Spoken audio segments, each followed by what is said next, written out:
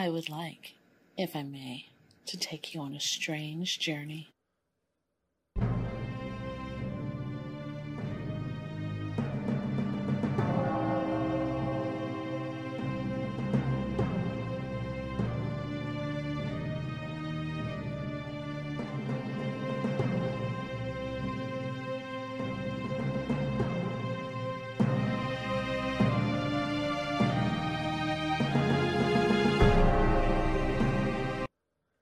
Welcome to 9sense. 9sense is a satanic perspective of our modern world, and I'm your host, Reverend Campbell. It's great to have you. It is Sunday, November the 28th, not the 21st. I didn't update my notes. And I got a pretty good show for you. We're actually dropping one of the segments, the creature feature, for two reasons. Number one, it's because I didn't see or experience anything that I thought would be appropriate for it. I had expected Disney Plus's The Beatles Get Back to be what I talked about. But quite frankly, I couldn't sit through it. I couldn't do it. It was just, I don't know, man. It's not, when I think of any band that I enjoy, I don't think of sitting around for hours listening to them just sort of bullshit. That's not interesting. There's no magic there.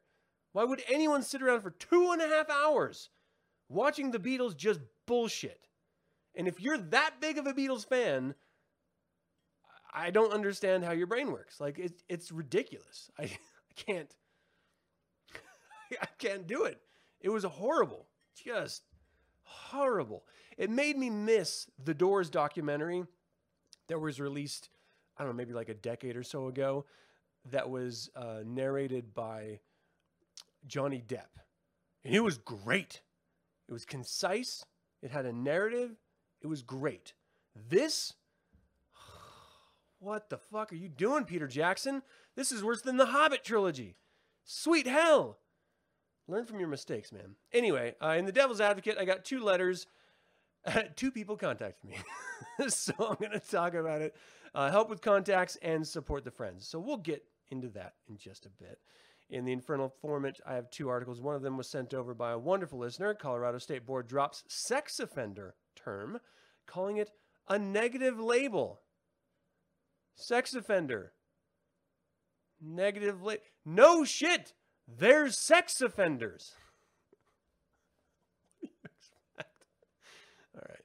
Well, the second article is not so bad. It's actually pretty dope. It is dancer, singer, spy, France's pantheon to honor, Josephine Baker. Looking forward to that. And that's going to do it for the show. Yeah. So, Gary, thanks for joining live. Good to see you. Scott, I appreciate you watching. I really do. Ashley, how you doing?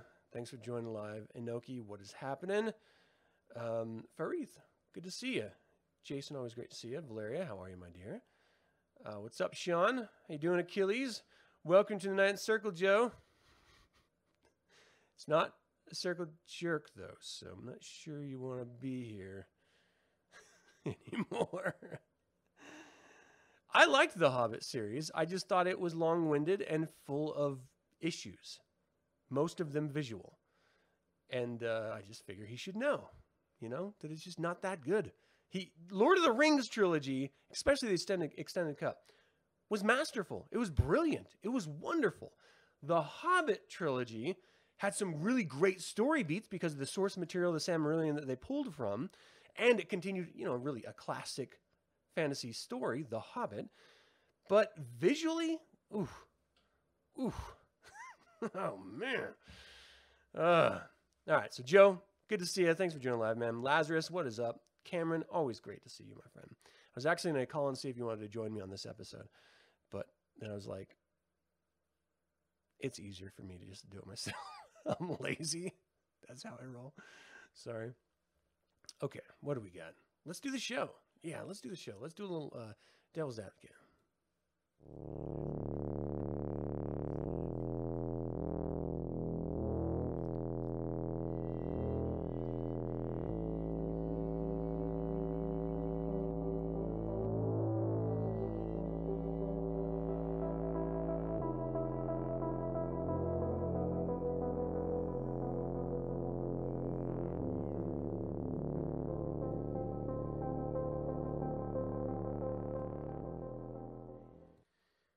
actually did have some other things to talk about, and I was sidetracked by the damn Hobbit for whatever crazy reason.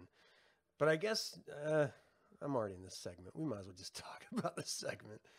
Again, a bit of a disclaimer here. If you guys send me letters, I might use them for content because it's either that or I talk about something else that has to do with Satanism. And ultimately, you're only contacting me because of Satanism, so I might as well use what you have to say. Not against you, but for everyone else, right? And it goes to say that I genuinely appreciate that I don't just have old school Satanists watching this stuff. I appreciate old school Satanists watching this. But it's nice to know that there are Satanists who are just coming into the religion that are tuning in, because ultimately that's kind of the tone that I'm speaking to. I'm not really hitting any, I don't know, like hard satanic deep thought or anything. I mean, this is really just sort of surface level type stuff that I'm going over, because if we're honest, there's not a lot of hard deep stuff when it comes to Satanism. We like to pretend there is, but there's not. There's none at all. So we just won't pretend. It's all surface. The only deep anything with Satanism is you know, where you want to take it in your own life. That's how it gets involved and meaningful. When it's just disseminating information, it's really just surface stuff. So all that being said, I do genuinely appreciate when you reach out, because it gives me an opportunity to sort of dive in a little bit deeper, because again, it then involves you, the individual, which then adds context and depth to the conversation, right? So here's a letter that I received, and I just summed it up as help with contacts, but let's get into it. Hi, Reverend Campbell. I am new to Satanism after being Christian for many years. I'm getting really addicted to Satanism, as I find it to be very addictive to him in what might be called erotic religion, if you know what I mean. I do.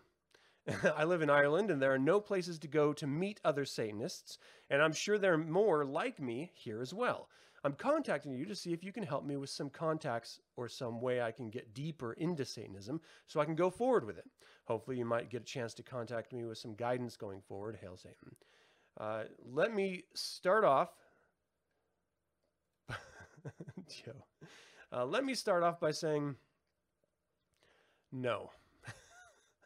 I don't mean to be rude, but that's not what Satanism is about. It's not about taking people who come in and discover Satanism and then connecting them with like a satanic battle buddy. You know what I mean? There is no satanic mentoring program. There is not a big brother program in Satanism. The religion itself is about the individual, the one individual, that's you. And if you need someone else to guide you through the religion, maybe the religion isn't for you. And you should really take that thought to heart, because it is very important. Ultimately, when you're talking about Satanism, you're talking about a carnal religion that allows you to see the reality of who and what you are as an individual, and then how you apply the ideas in the religion to advance your life in whatever way that you feel is meaningful, right? So if you feel like you need a bigger social network for Satanism, you might not be a Satanist, because Satanism is not anti-Christianity, right? If you, and I say that not to sort of shit on anyone's idea of it or anything like that, but the fact is, most people who come to Satanism from Christianity, which you clearly have said that you have, think that if this one religion was all social based, then this other religion must be as well. And that can also be conflated and confused by the fact that I am on a show and there are people watching and people chatting it up in the chat. And so you think that, yeah, this is a sort of a collective religious experience, but it's not. This is an entertainment program that I put on every week. It has nothing to do with, I guess it does have everything to do with Satanism as the religion, but it doesn't have anything to do with growing individually. It has to do with me entertaining people out there. And some may argue that I'm not, and I would not disagree, but I'm trying. So I guess my point about this is, don't look for other Satanists. That's not what Satanism is about. If you want to get deeper, as you say, into this religion, then you need to study the religion. We live by these sort of phrases, these catchphrases like study, not worship, right? So that's to say there is no central deity, Satan. Satan is a metaphor. So ultimately what you're worshiping is yourself. You are your own God. Satan is simply an idea that one can aspire to creatively. The 9 Satanic statements all extrapolate what that idea of Satan is, right? So ultimately, don't look for friends when it comes to this religion, because that's not what this religion is about. This religion is only about you. Now, if you happen to run across Satanists and you happen to have similar interests, well, that's awesome. Then you just made some friends that happen to be Satanists.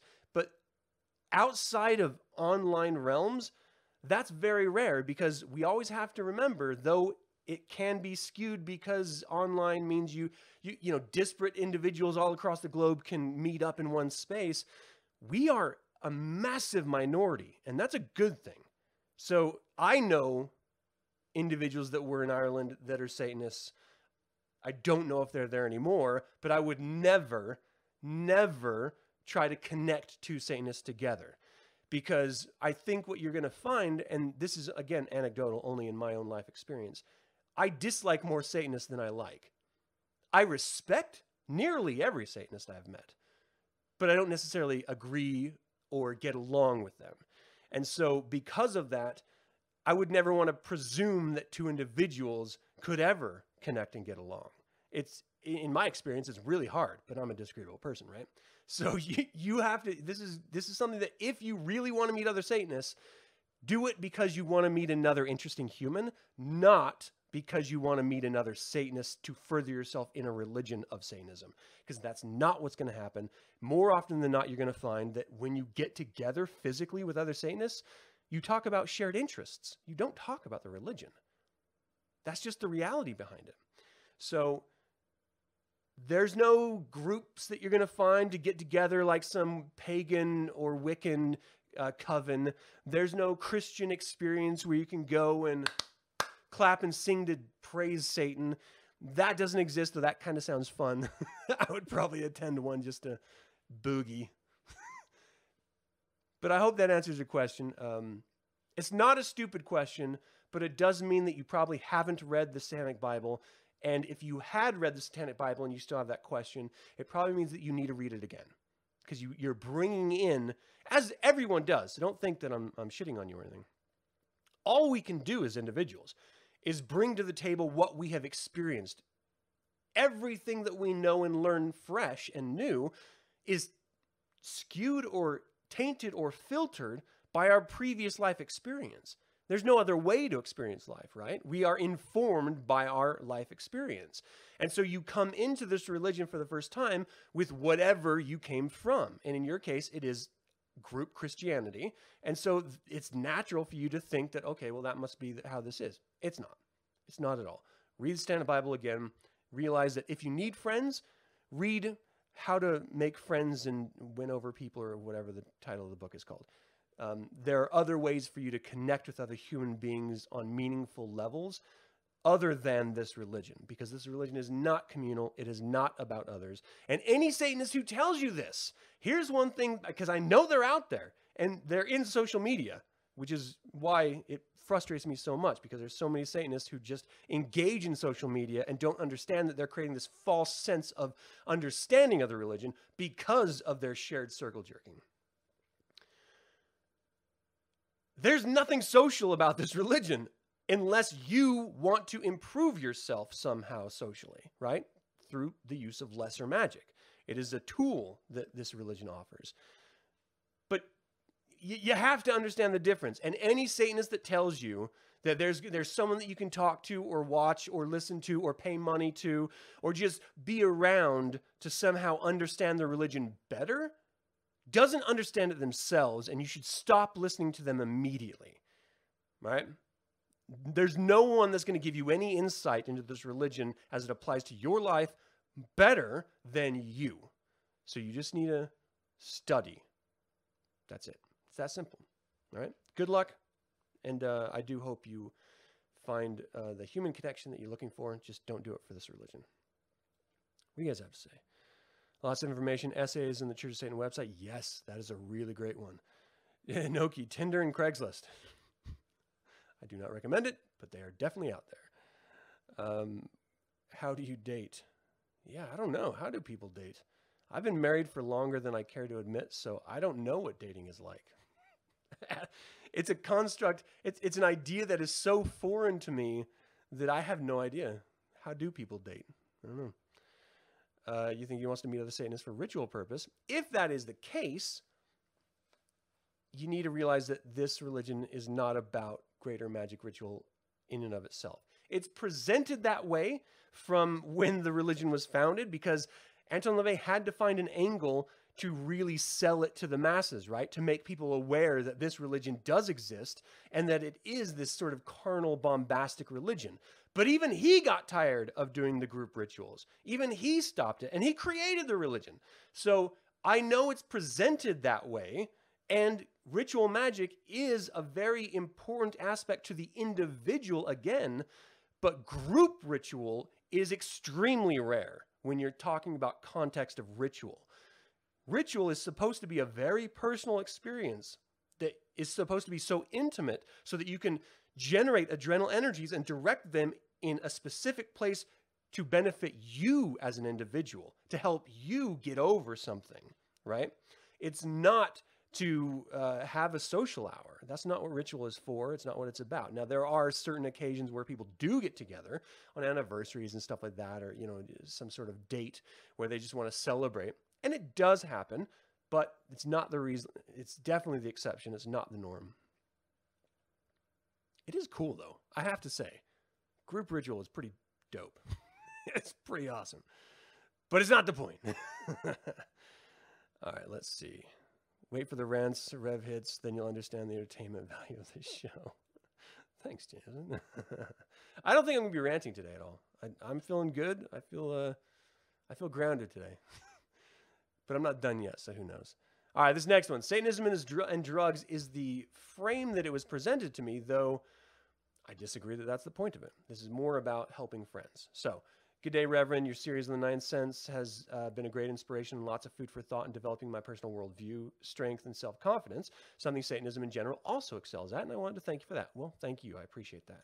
In a recent episode, you talked about the interview with Jack Fritzer, something you also read fully afterwards. One of LaVey's answers made me think about a personal issue you'd like my opinion on. Here is the relevant part. The absolute Satanist is totally aware of his own abilities and limitations. On this self-knowledge, he builds his character. The absolute Satanist is far removed from the masses who look for satanic pleasure in the psychedelics of the head shops. Certainly, I don't oppose this for other people who get stoned out of their minds. When they do this, the more material things there will be for me and my followers, since all those people who freaked out on themselves on drugs will be satisfied with their own pills and will move off to colonies based on drugs. The rest of us, the materialists, will inherit the world. So life is a constant act of balance. Our religion also teaches to embrace the pleasures of life to its fullest. But I have friends losing themselves in drugs, in drug-fueled pleasures. With a sheer lack of self-knowledge, they use these satanic ideas as an excuse to continue to run away from themselves. How can those friends be helped here? LaVey would say, Satanism is not a religion for the masses, let them be, but I care. In psychology, setting personal goals is an often used practice for motivation. Manipulating someone into chasing materialistic things may be an option, but will that lead to liberation? First and foremost, Satanism is about indulgence, not compulsion, right? So the difference being, if you are losing yourself to the drugs, then you are clearly no longer indulging. This is a compulsive behavior, which is antithetical to the religion of Satanism, which is what the doctor is talking about in that article. I mean, he's specifically talking about the hippie culture that was dominant in the era that he detested, which is why he hated the idea of drugs, and specifically drugs and rituals, so much, because it wasn't an indulgence experience. It was a lifestyle that they were trying to create around it, right?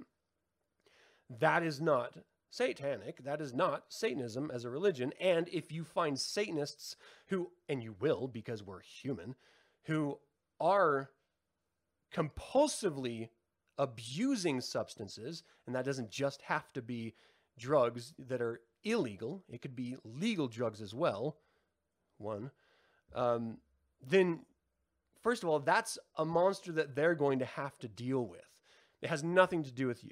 And I understand from an individual friendship level, you want to help your friends, right? Because you care about them. And I think the callous thing to say would be, well, go and do a compassion ritual for them. But honestly, that's not really going to help.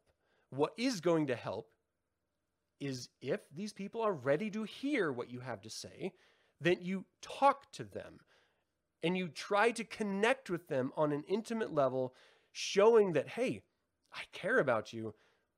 You are clearly going down a path that is reckless and dangerous to your own health and welfare. Is there anything I could do to help you with this? What you can never do is change anyone else. That has to be something that they want to do in their own time. And not everyone wants to. Some people are just self-destructive. Not everyone comes into this world with this ability, the sheer just cognizant ability of doing anything productive in life. Some people are just born in horrible situations with horrible genetics and horrible chemistry, and they just suffer through existence until they fade out and die. There may be things about these people that you like, but ultimately, they are incapable of jumping over that hurdle that is in front of them. Some people can, but not everyone can. And we have to understand that every individual has limits about what they're capable of, and that the life that they lead is theirs. You are not responsible. And even though you're connected to them, does not mean that you failed because they followed through with the lifestyle that led to their death. You are not responsible for anyone except for your own decisions, actions, and behaviors. That's it. So if you care about them, try to connect to them. Try to explain why what they're doing is harmful. Don't be preachy, but show that you genuinely care about them. But I will have to say this. Don't reach out to people simply because you want to reach out to people. That's a selfish thing. It has nothing to do with the person. You want to be a hero in that case, right? You just want to feel good about yourself. Like, you have a good guy badge. I made someone else feel better, and that makes me feel better. Okay, some people will do that, and they like their badges and everything. And yeah, arguably that is about you, and it's less about them. But ultimately, you're using them to further your own sense of self-worth without actually doing anything. Like, you haven't actually done anything successful in that case, right? You're literally just masturbating. And though I'm a fan, it doesn't actually mean you've achieved anything, right? It hasn't. So if you're actually going to help someone, make sure it's because you want them to feel better about themselves, not because you want to feel better about yourself. And if you just want to feel better about yourself, do something substantive. Do something that's going to impact your life in a meaningful way that has some sort of material success attached to it. Focus on your profession and hone your craft. Focus on your relationships and grow closer with those you genuinely care about and love, building those relationships. But just stepping on someone as they're on their way down to death, just to say that I was there at the end, not quite good enough. Not in my book anyway. Do what you want. Yeah, ultimately, my bottom line for this is, if you care about them, connect with them. If they ignore you or they hate you because of it, you have to understand that that is a possible consequence. I have lost friends because I tried to support them in their divorces or their separations. I have lost friends because I tried to support them in shaking off addiction. It doesn't always work out. And you have to go into this knowing that. Like, clearly, your sense of friendship with them was very different than theirs. And that's life. That's just life. We have to be able to accept that we are going to be hurt. We are going to be disappointed. We are going to be knocked down. We are going to be punched in the face by life. more than we're going to be coddled and held up as a champion. But that's what makes those successes so great. Was that, yes, life is hard. It is for everyone. No one gets a free ride. Some people start in better places and may end up in better places. But everyone has to deal with every hit and every kick. And whether you can or not speaks to your potential in life. If you can't get over those simple things and you need to drown yourself in substance, maybe you shouldn't be here in the first place. It's my perspective. Good luck, though. That's a key point. Just don't drop yourself in the same bucket. You've seen that a lot. Sometimes it's better to either walk away or just be there for the other qualities of that person. Yeah. And it's tough because no one can tell someone else how to act or behave. You just have to, listen to advice that you find authoritative and make a choice. Decide this is what I'm going to do. It's never easy and it's almost always going to hurt. That's just how it is. Life is tough, but you can't lay down and just wait to die. That's true. I mean, I guess you could. I wouldn't respect you, though. That would suck. All right, let's do a little Infernal Informant. That's actually went a lot faster than I thought. We might have to talk about some other stuff.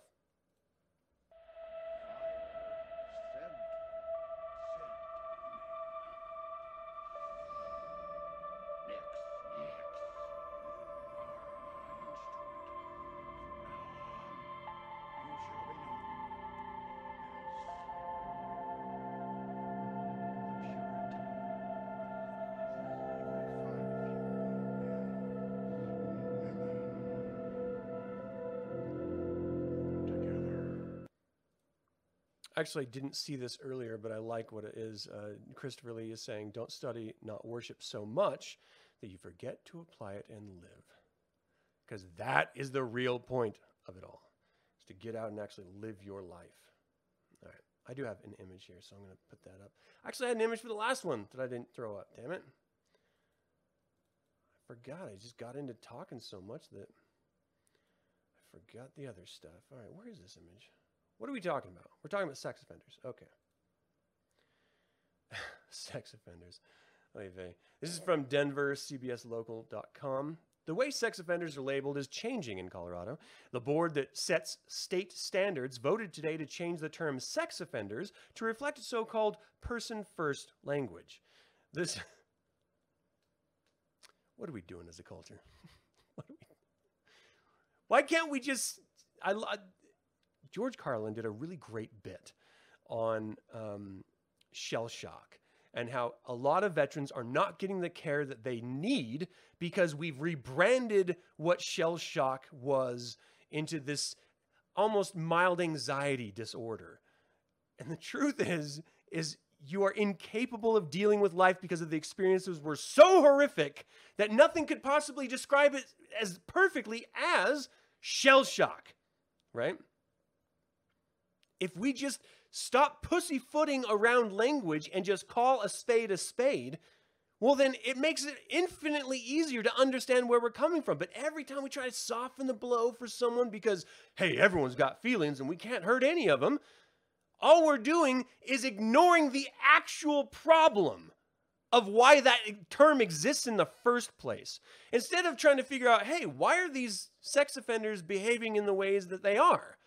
Certainly there must be something that we can do or say, or a PSA that we can put out there, or some sort of behavioral instruction that can be given, something to meet the issue head on. But no, let's not do that. Let's not look for a solution to the problem. Let's just change the phrasing of it. And then maybe it'll just go away. Maybe people's feelings won't be hurt. Maybe sex offenders' feelings won't be hurt. Goddamned minds. All right, the Sex Offender Management Board, which is made up of everyone from public defenders to prosecutors, set standards and guidelines for treatment providers so that new terminology will only be used in that context. So that's good. Let's not fly off the handle.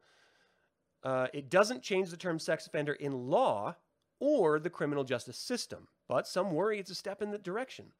Quote, I'm involved today after hearing that it would be improper or offensive in some manner for me to refer to the man who raped me as a sex offender. A rape survivor, Kimberly Corbin, is among those who spoke out against changing the term sex offender to something less stigmatizing, saying labels based on traits people can't control is one thing.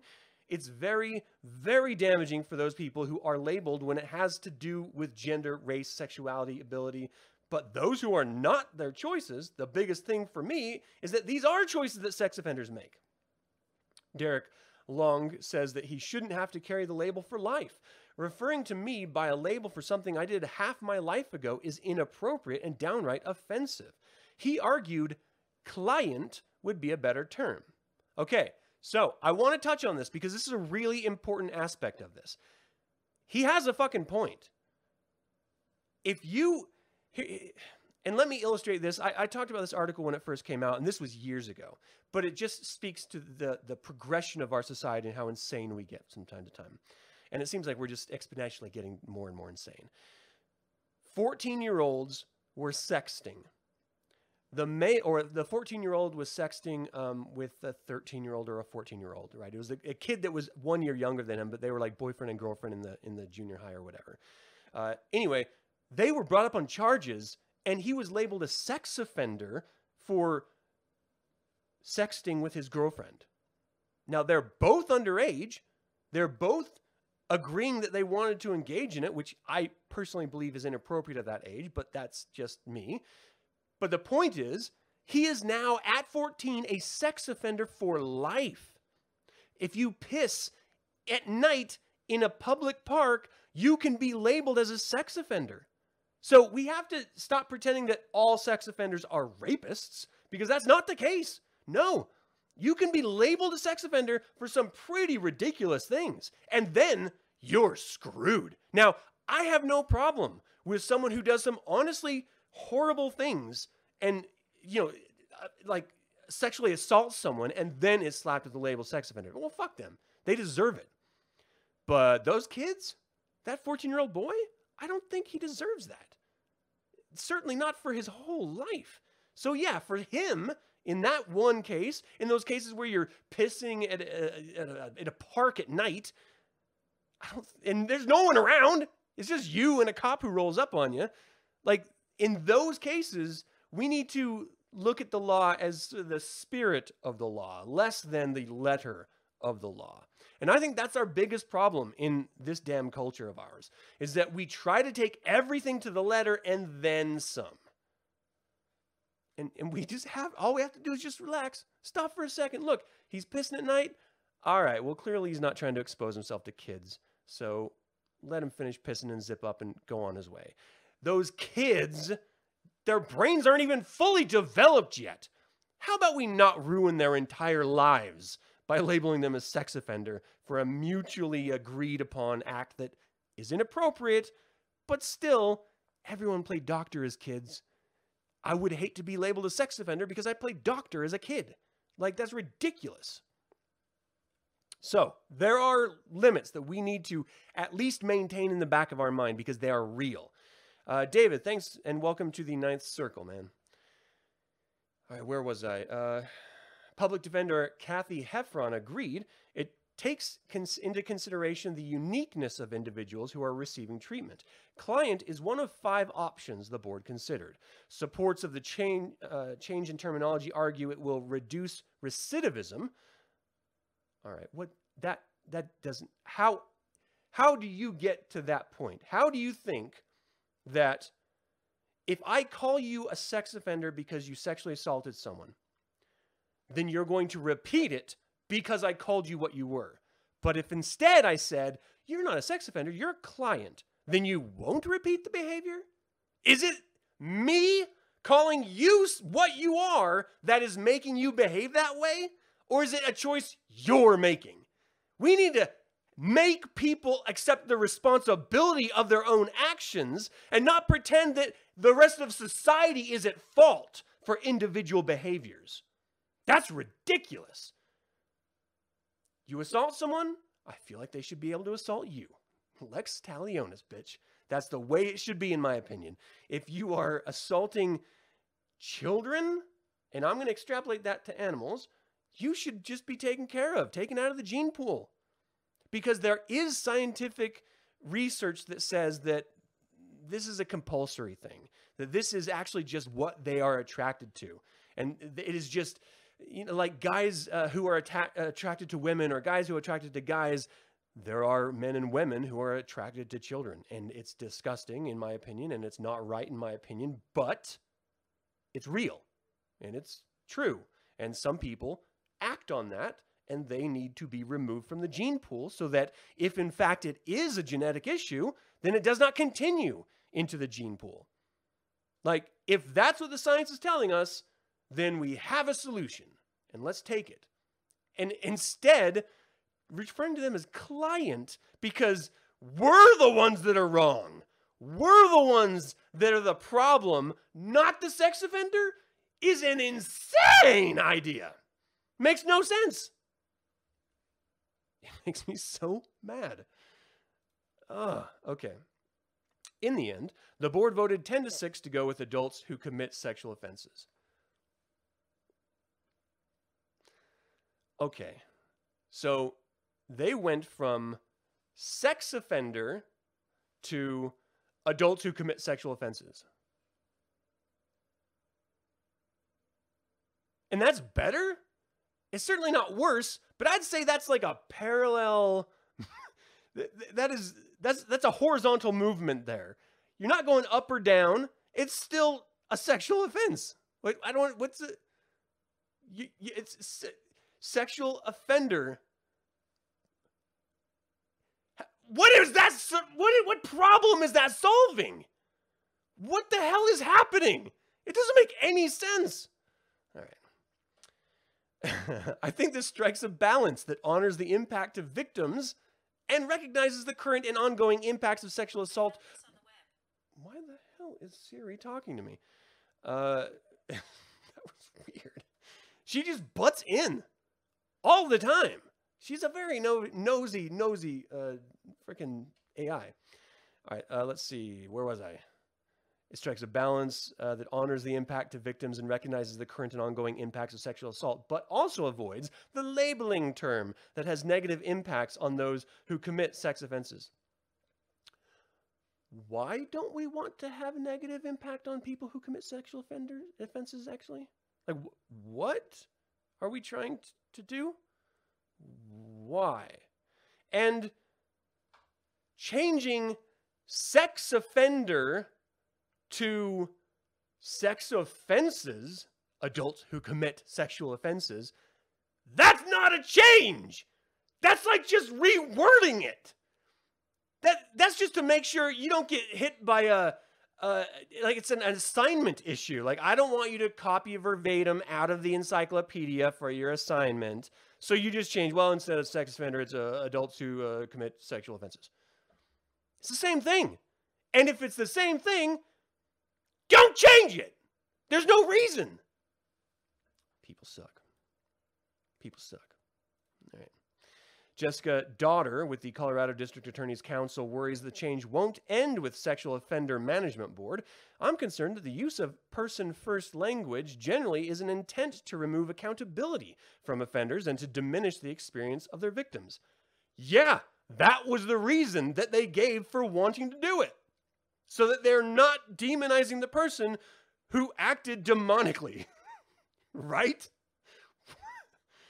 Last year, lawmakers considered a bill that would have, among other things, eliminated the term sexually violent predator from statutes, but they ended up pulling it. Meanwhile, a task force charged with sentencing reform is considered asking the legislature to change terms like defendant, convict, and felon to justice-involved people. What are we doing? What are we doing? Politically correct is not correct. It's softening reality. And it's obfuscating the actual essence of the problem in every case.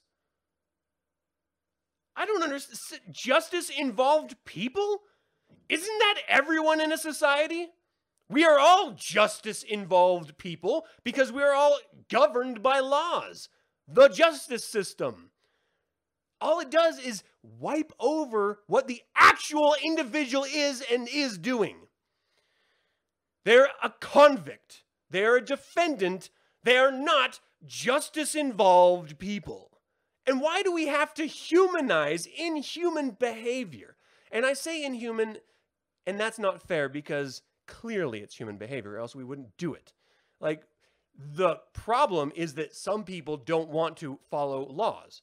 That's all it is. I don't want to obey the laws, so I'm not going to obey them. Then I get caught, then I go to jail, and I have to deal with the way society is going to deal with me. So it's clearly human behavior to break laws, because let's be honest, some of these laws are pretty ridiculous, and we're not following the spirit of the law, we're following the letter of the law. And that's a problem.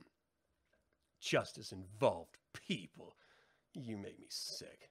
Ironically, the Sex Offender Management Board will not drop sex offender from its name because only the state legislature can change the name. So the management board that changed the phrasing can't even change the name of the board that they're changing the phrasing of. And then what would it be? People on the management board for sexual offenders? Why do you have to add this sense of individuality into it? It's an organization. It's a classification of people. Sex offenders. I don't care if they're individuals with wants and dreams and goals. They assaulted someone. What? Why do we have to cater to the lowest common denominator? People. What is wrong with people? All right. Something working at Subway calls themselves a sandwich technician. They're artists. They're sandwich artists. Perverts will get off on any authoritative mischief. Yeah, I don't understand. It's ridiculous. Yeah, this was brought up, and the context was that they couldn't believe that they were taking into consideration the perpetrator's feelings. And yeah, why? They broke the law. They violated someone in almost every case. Why are we giving a fuck about their feelings? They didn't give a fuck about that other person or people's feelings. Why should we then extrapolate humanity to someone who doesn't recognize humanity in others? If this is really a society, then you either fall in line with the society or you suffer the consequences and you're booted out of the society. That's how it works. You can't have your feet in a legal and illegal station forever and just expect everyone to have your best interests at heart when you are caught. No. You're a criminal. Lex talionis. Deal with it. Or don't do it. Responsibility is responsible. You're sick of this country pretending to give a shit about sex assault victims. They can't even process rape kits. That's very true. Fuck off with their language changes. Yeah, no, it's insane. And then you just, I mean, that's just for like the common average. Most rape kits aren't actually looked into or tested, or victims, or I'm sorry, offenders aren't actually prosecuted in most cases, because ultimately we live in a culture of blaming the victim. And this language perpetuates that cycle. I know they're trying to be just as PC as possible in catering to the individual, but not every criminal is innocent. Like, I understand a lot of liberals go into the whole death, stopping the murdering of, the death sentence. Why is that so hard for me to say? They're against the death sentence because so many people are caught that are actually innocent. And people who are put on death row, a lot of them through DNA evidence are shown to actually not be the perpetrators of the crime. They're just pointed out because they're a minority or they're in a horrible place at the wrong time.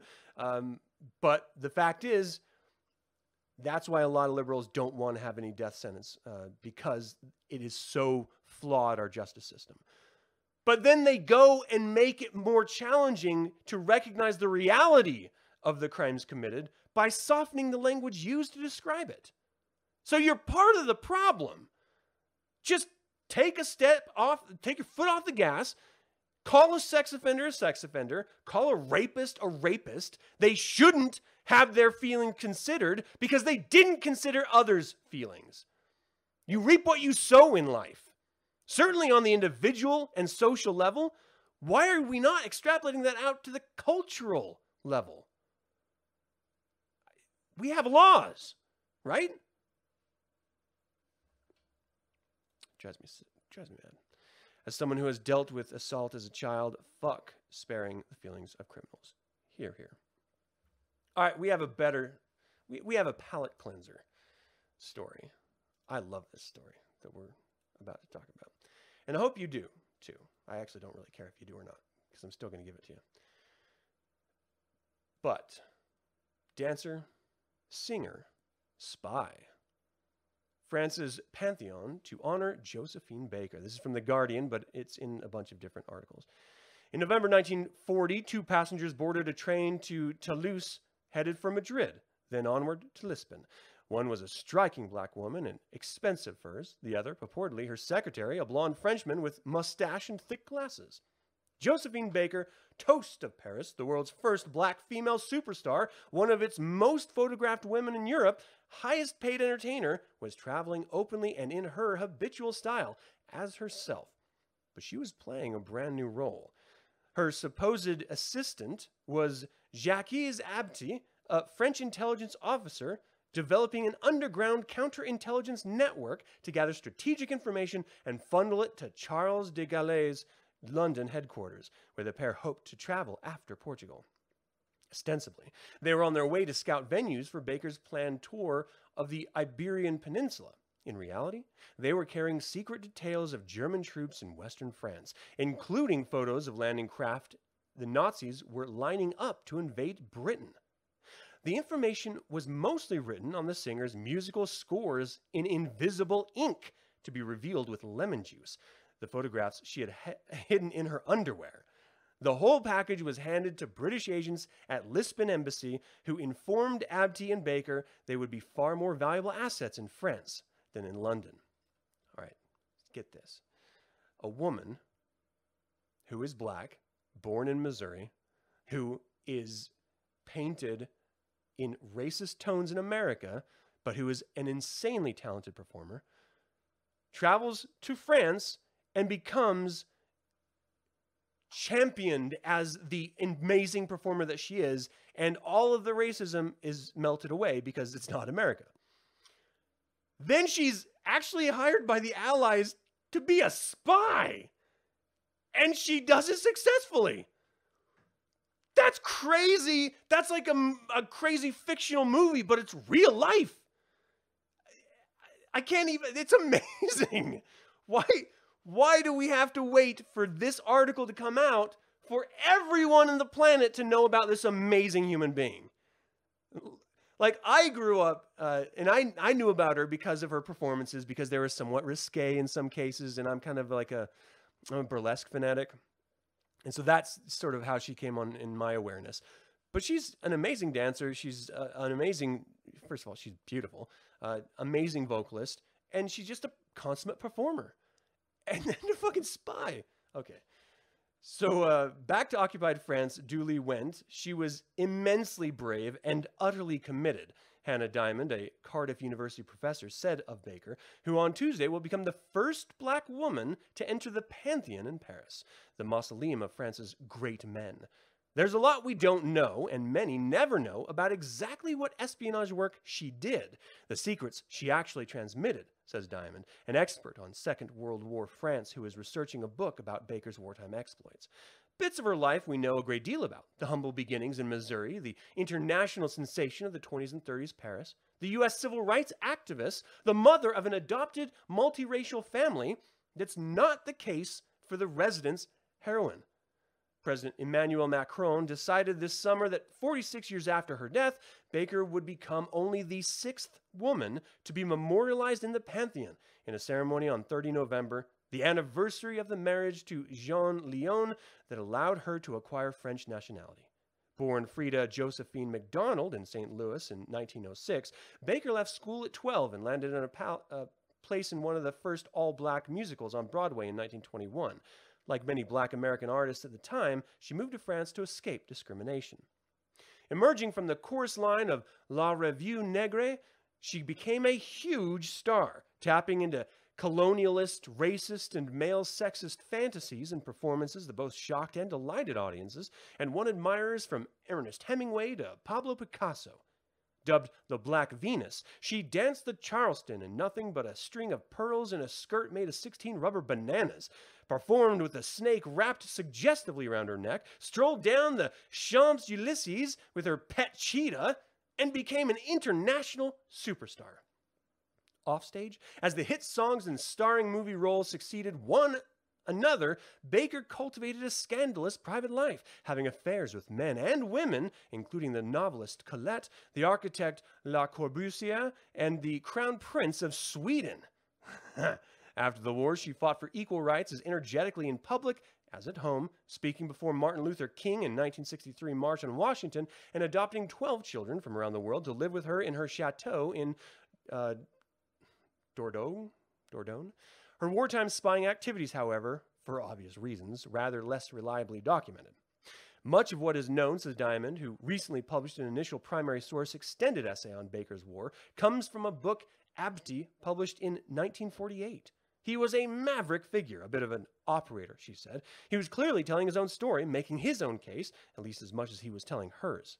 He was not, let's say, disinterested, and it proved hard to track down original source material to verify his account. What is sure, though, is that Abti recruited Baker after meeting her reluctantly in 1939, including introduced by a patriotic promoter, determined to show her Sweet hell, I'm getting tongue-tied. Determined to show her gratitude to the country that made her and contributed to the war effort, the star was already performing for Allied troops and working with refugees for the Red Cross. Later in the war, she would refuse to perform for Germans. She had an unconditional love for France. She wanted to do her bit for the patrie, said Diamond. She also intuitively understood the dangers of Nazism. She helped Lyon and his Jewish family escape the Germans. She had little formal education, but she associated Nazism with the racism she'd known from America.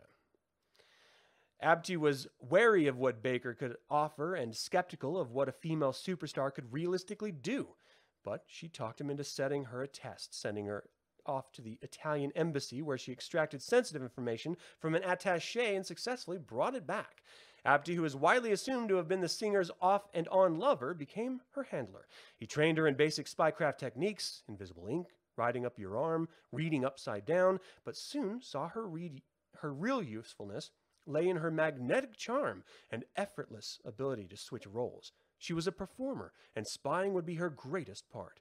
She subverts our notion of what spying is, says Diamond. It's subterfuge, going under the radar, but here's this huge star hiding in plain sight. No one suspected her, and most importantly, she can travel anywhere and take an entourage with her. For Abti, that's priceless. As much as she's a spy, she's an espionage facilitator.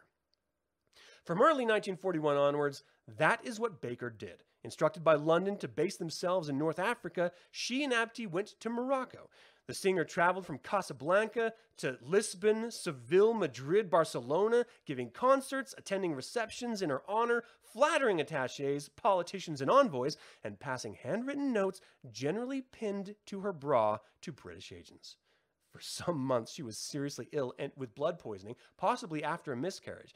But even while she was convalescing, her hospital room became a venue for secret meetings, with diplomats, personalities, and officials summoned to Baker's bedside, where gossip was exchanged and secrets smuggled out.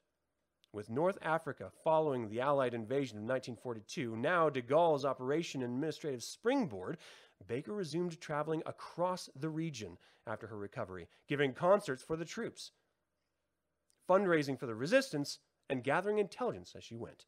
In 1944, she enlisted as a Woman's Air Force Auxiliary. She absolutely saw herself as a soldier, Diamond said. She saw what she did as the best way, the most effective way for her to fight her war. And while there's this cloud of uncertainty over exactly what she passed on, she certainly passed on plenty.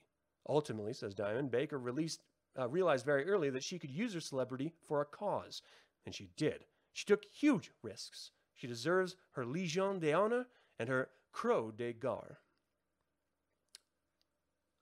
Why are we not celebrating her in America too? That's amazing. This is an amazing human being. Oh, man. Oh, no, you're right, dog. I'm horrible. I'm horrible with pronunciation. I do not ever pretend to be able to anything. But we should be celebrating people like this more often, right? In America, she was nothing but a black entertainer, and she was shit on by most racist people. But to the rest of the world, she was a fucking hero. And that's who she was, whether she helped in the war effort or not. This is what it means to live a productive and meaningful life. Despite of where you may come from, to make something of yourself. There's nothing more satanic than that. We should be championing it wherever we find it, because it's incredibly important. And fucking heroes like this, we should have, like, we should be talking about them more. I would never have known about her spy activity if this article did not exist. Never. I just knew she was a great entertainer, and that's it. We need to. We can't celebrate her because she's black and a woman. I certainly believe that's why many people didn't. And we tamp down, and even if she wasn't black, even if she was just a woman, right? Just a woman. In her day, that's all it needed. You shouldn't be out speaking without a male escort. You don't have the right to vote. You don't have these rights that everyone else takes. I can't speak today, and I don't know why. I'm like stumbling for my words. We don't appreciate what we have because we never had to do without it. Most women nowadays don't understand how, they complain rightfully so about the current injustices that they have to deal with, but they don't realize how much worse it actually was, especially if you're a minority. Like, it's one thing if you're a white woman, but if you're a minority woman, you had nothing. And I think we should be treating everyone on merit, not on how we appear, I hate whoever you want, and hate everyone if you want. But hate for a reason. Don't hate because they come from a specific place on this rock that we all are hurling through space on.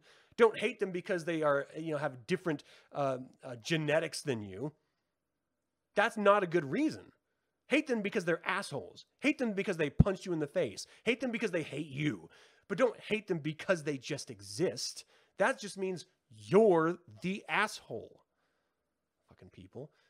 And if someone is doing something amazing, bringing joy to this otherwise joyless life, like entertainers, like her, I don't give a fuck what she looks like or who she is.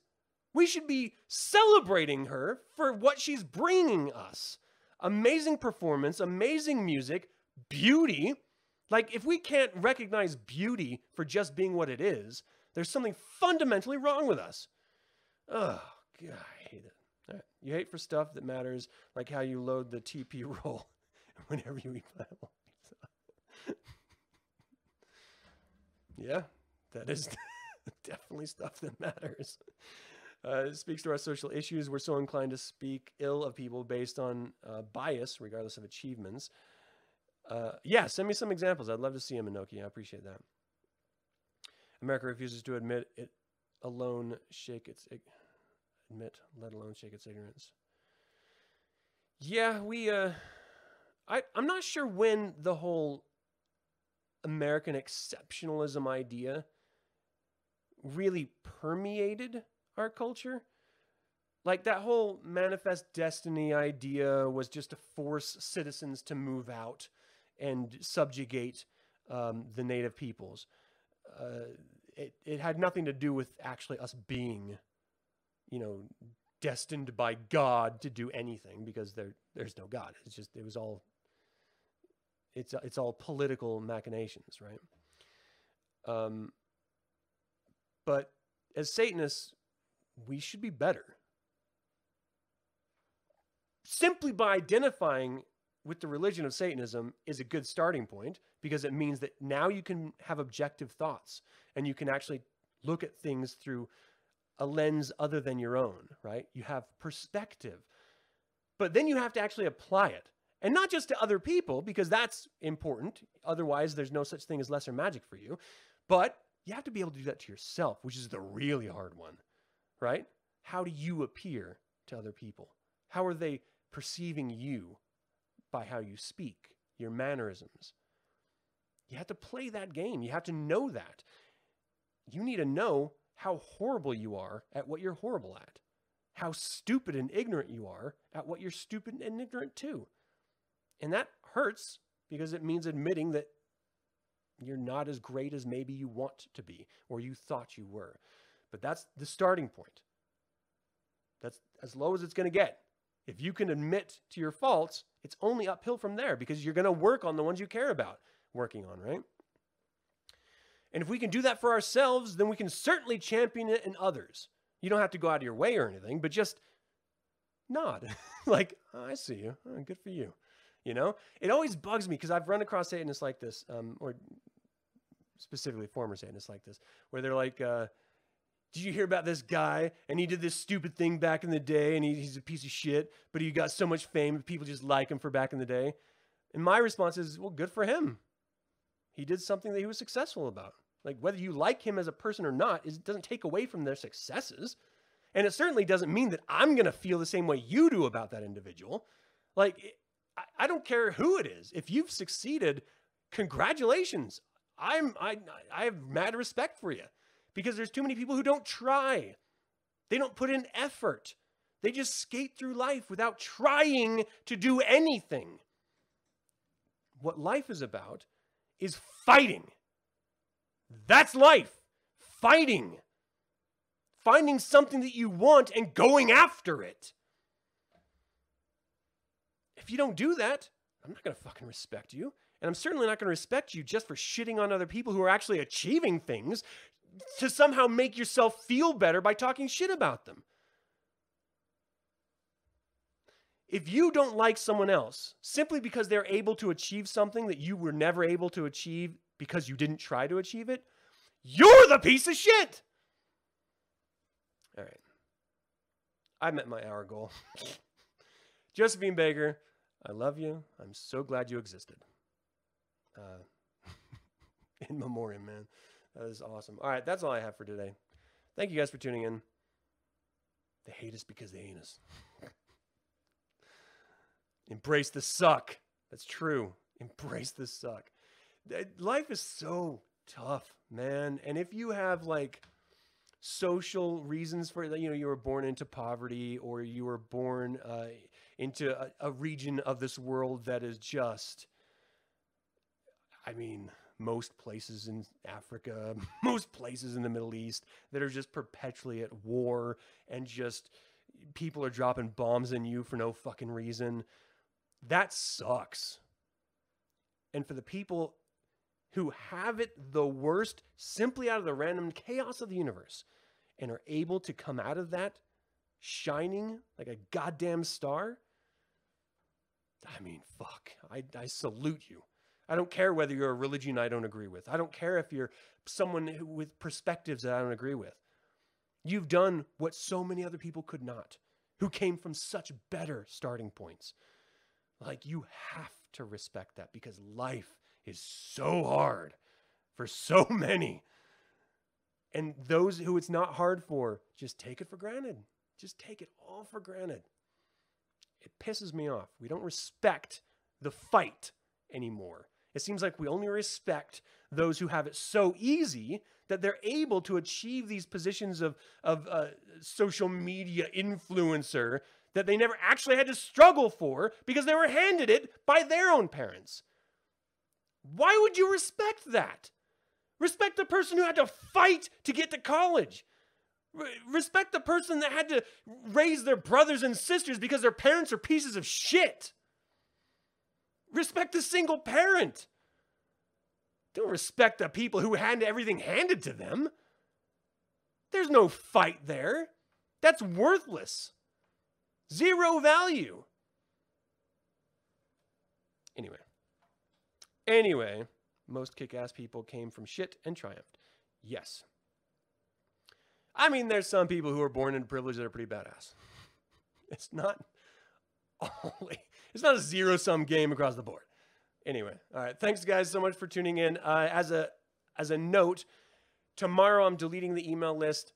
I realize I'm spending a lot of duplicate effort time here. Not only do I put together every Sunday a whole sheet note of what I want to talk about and you know, little thoughts and everything, so that then I can then post that to the website and have that, you know, push out to audio podcasts the next day after a show. But I'm also recreating that, not only to create the video on YouTube, as you know, let people know that it's coming, but also for an email list for the same people who are subscribed to the YouTube channel, and for some who are set up for notifications for the website. So there's no reason.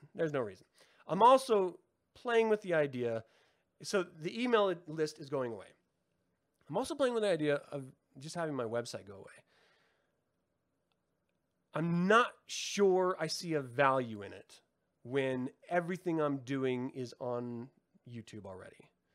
Because all I'm doing is posting show notes, ostensibly, right? I don't write that many essays nowadays because I have other projects that take my time. And so there's no real value for me to duplicate all the content on the website, except that that's the only way that there is an audio podcast. But if people are just tuning into the YouTube channel, then, and the way you can stream YouTube nowadays, you don't need an audio podcast. You can just have it playing in your pocket as you're walking down the street, you know, from YouTube.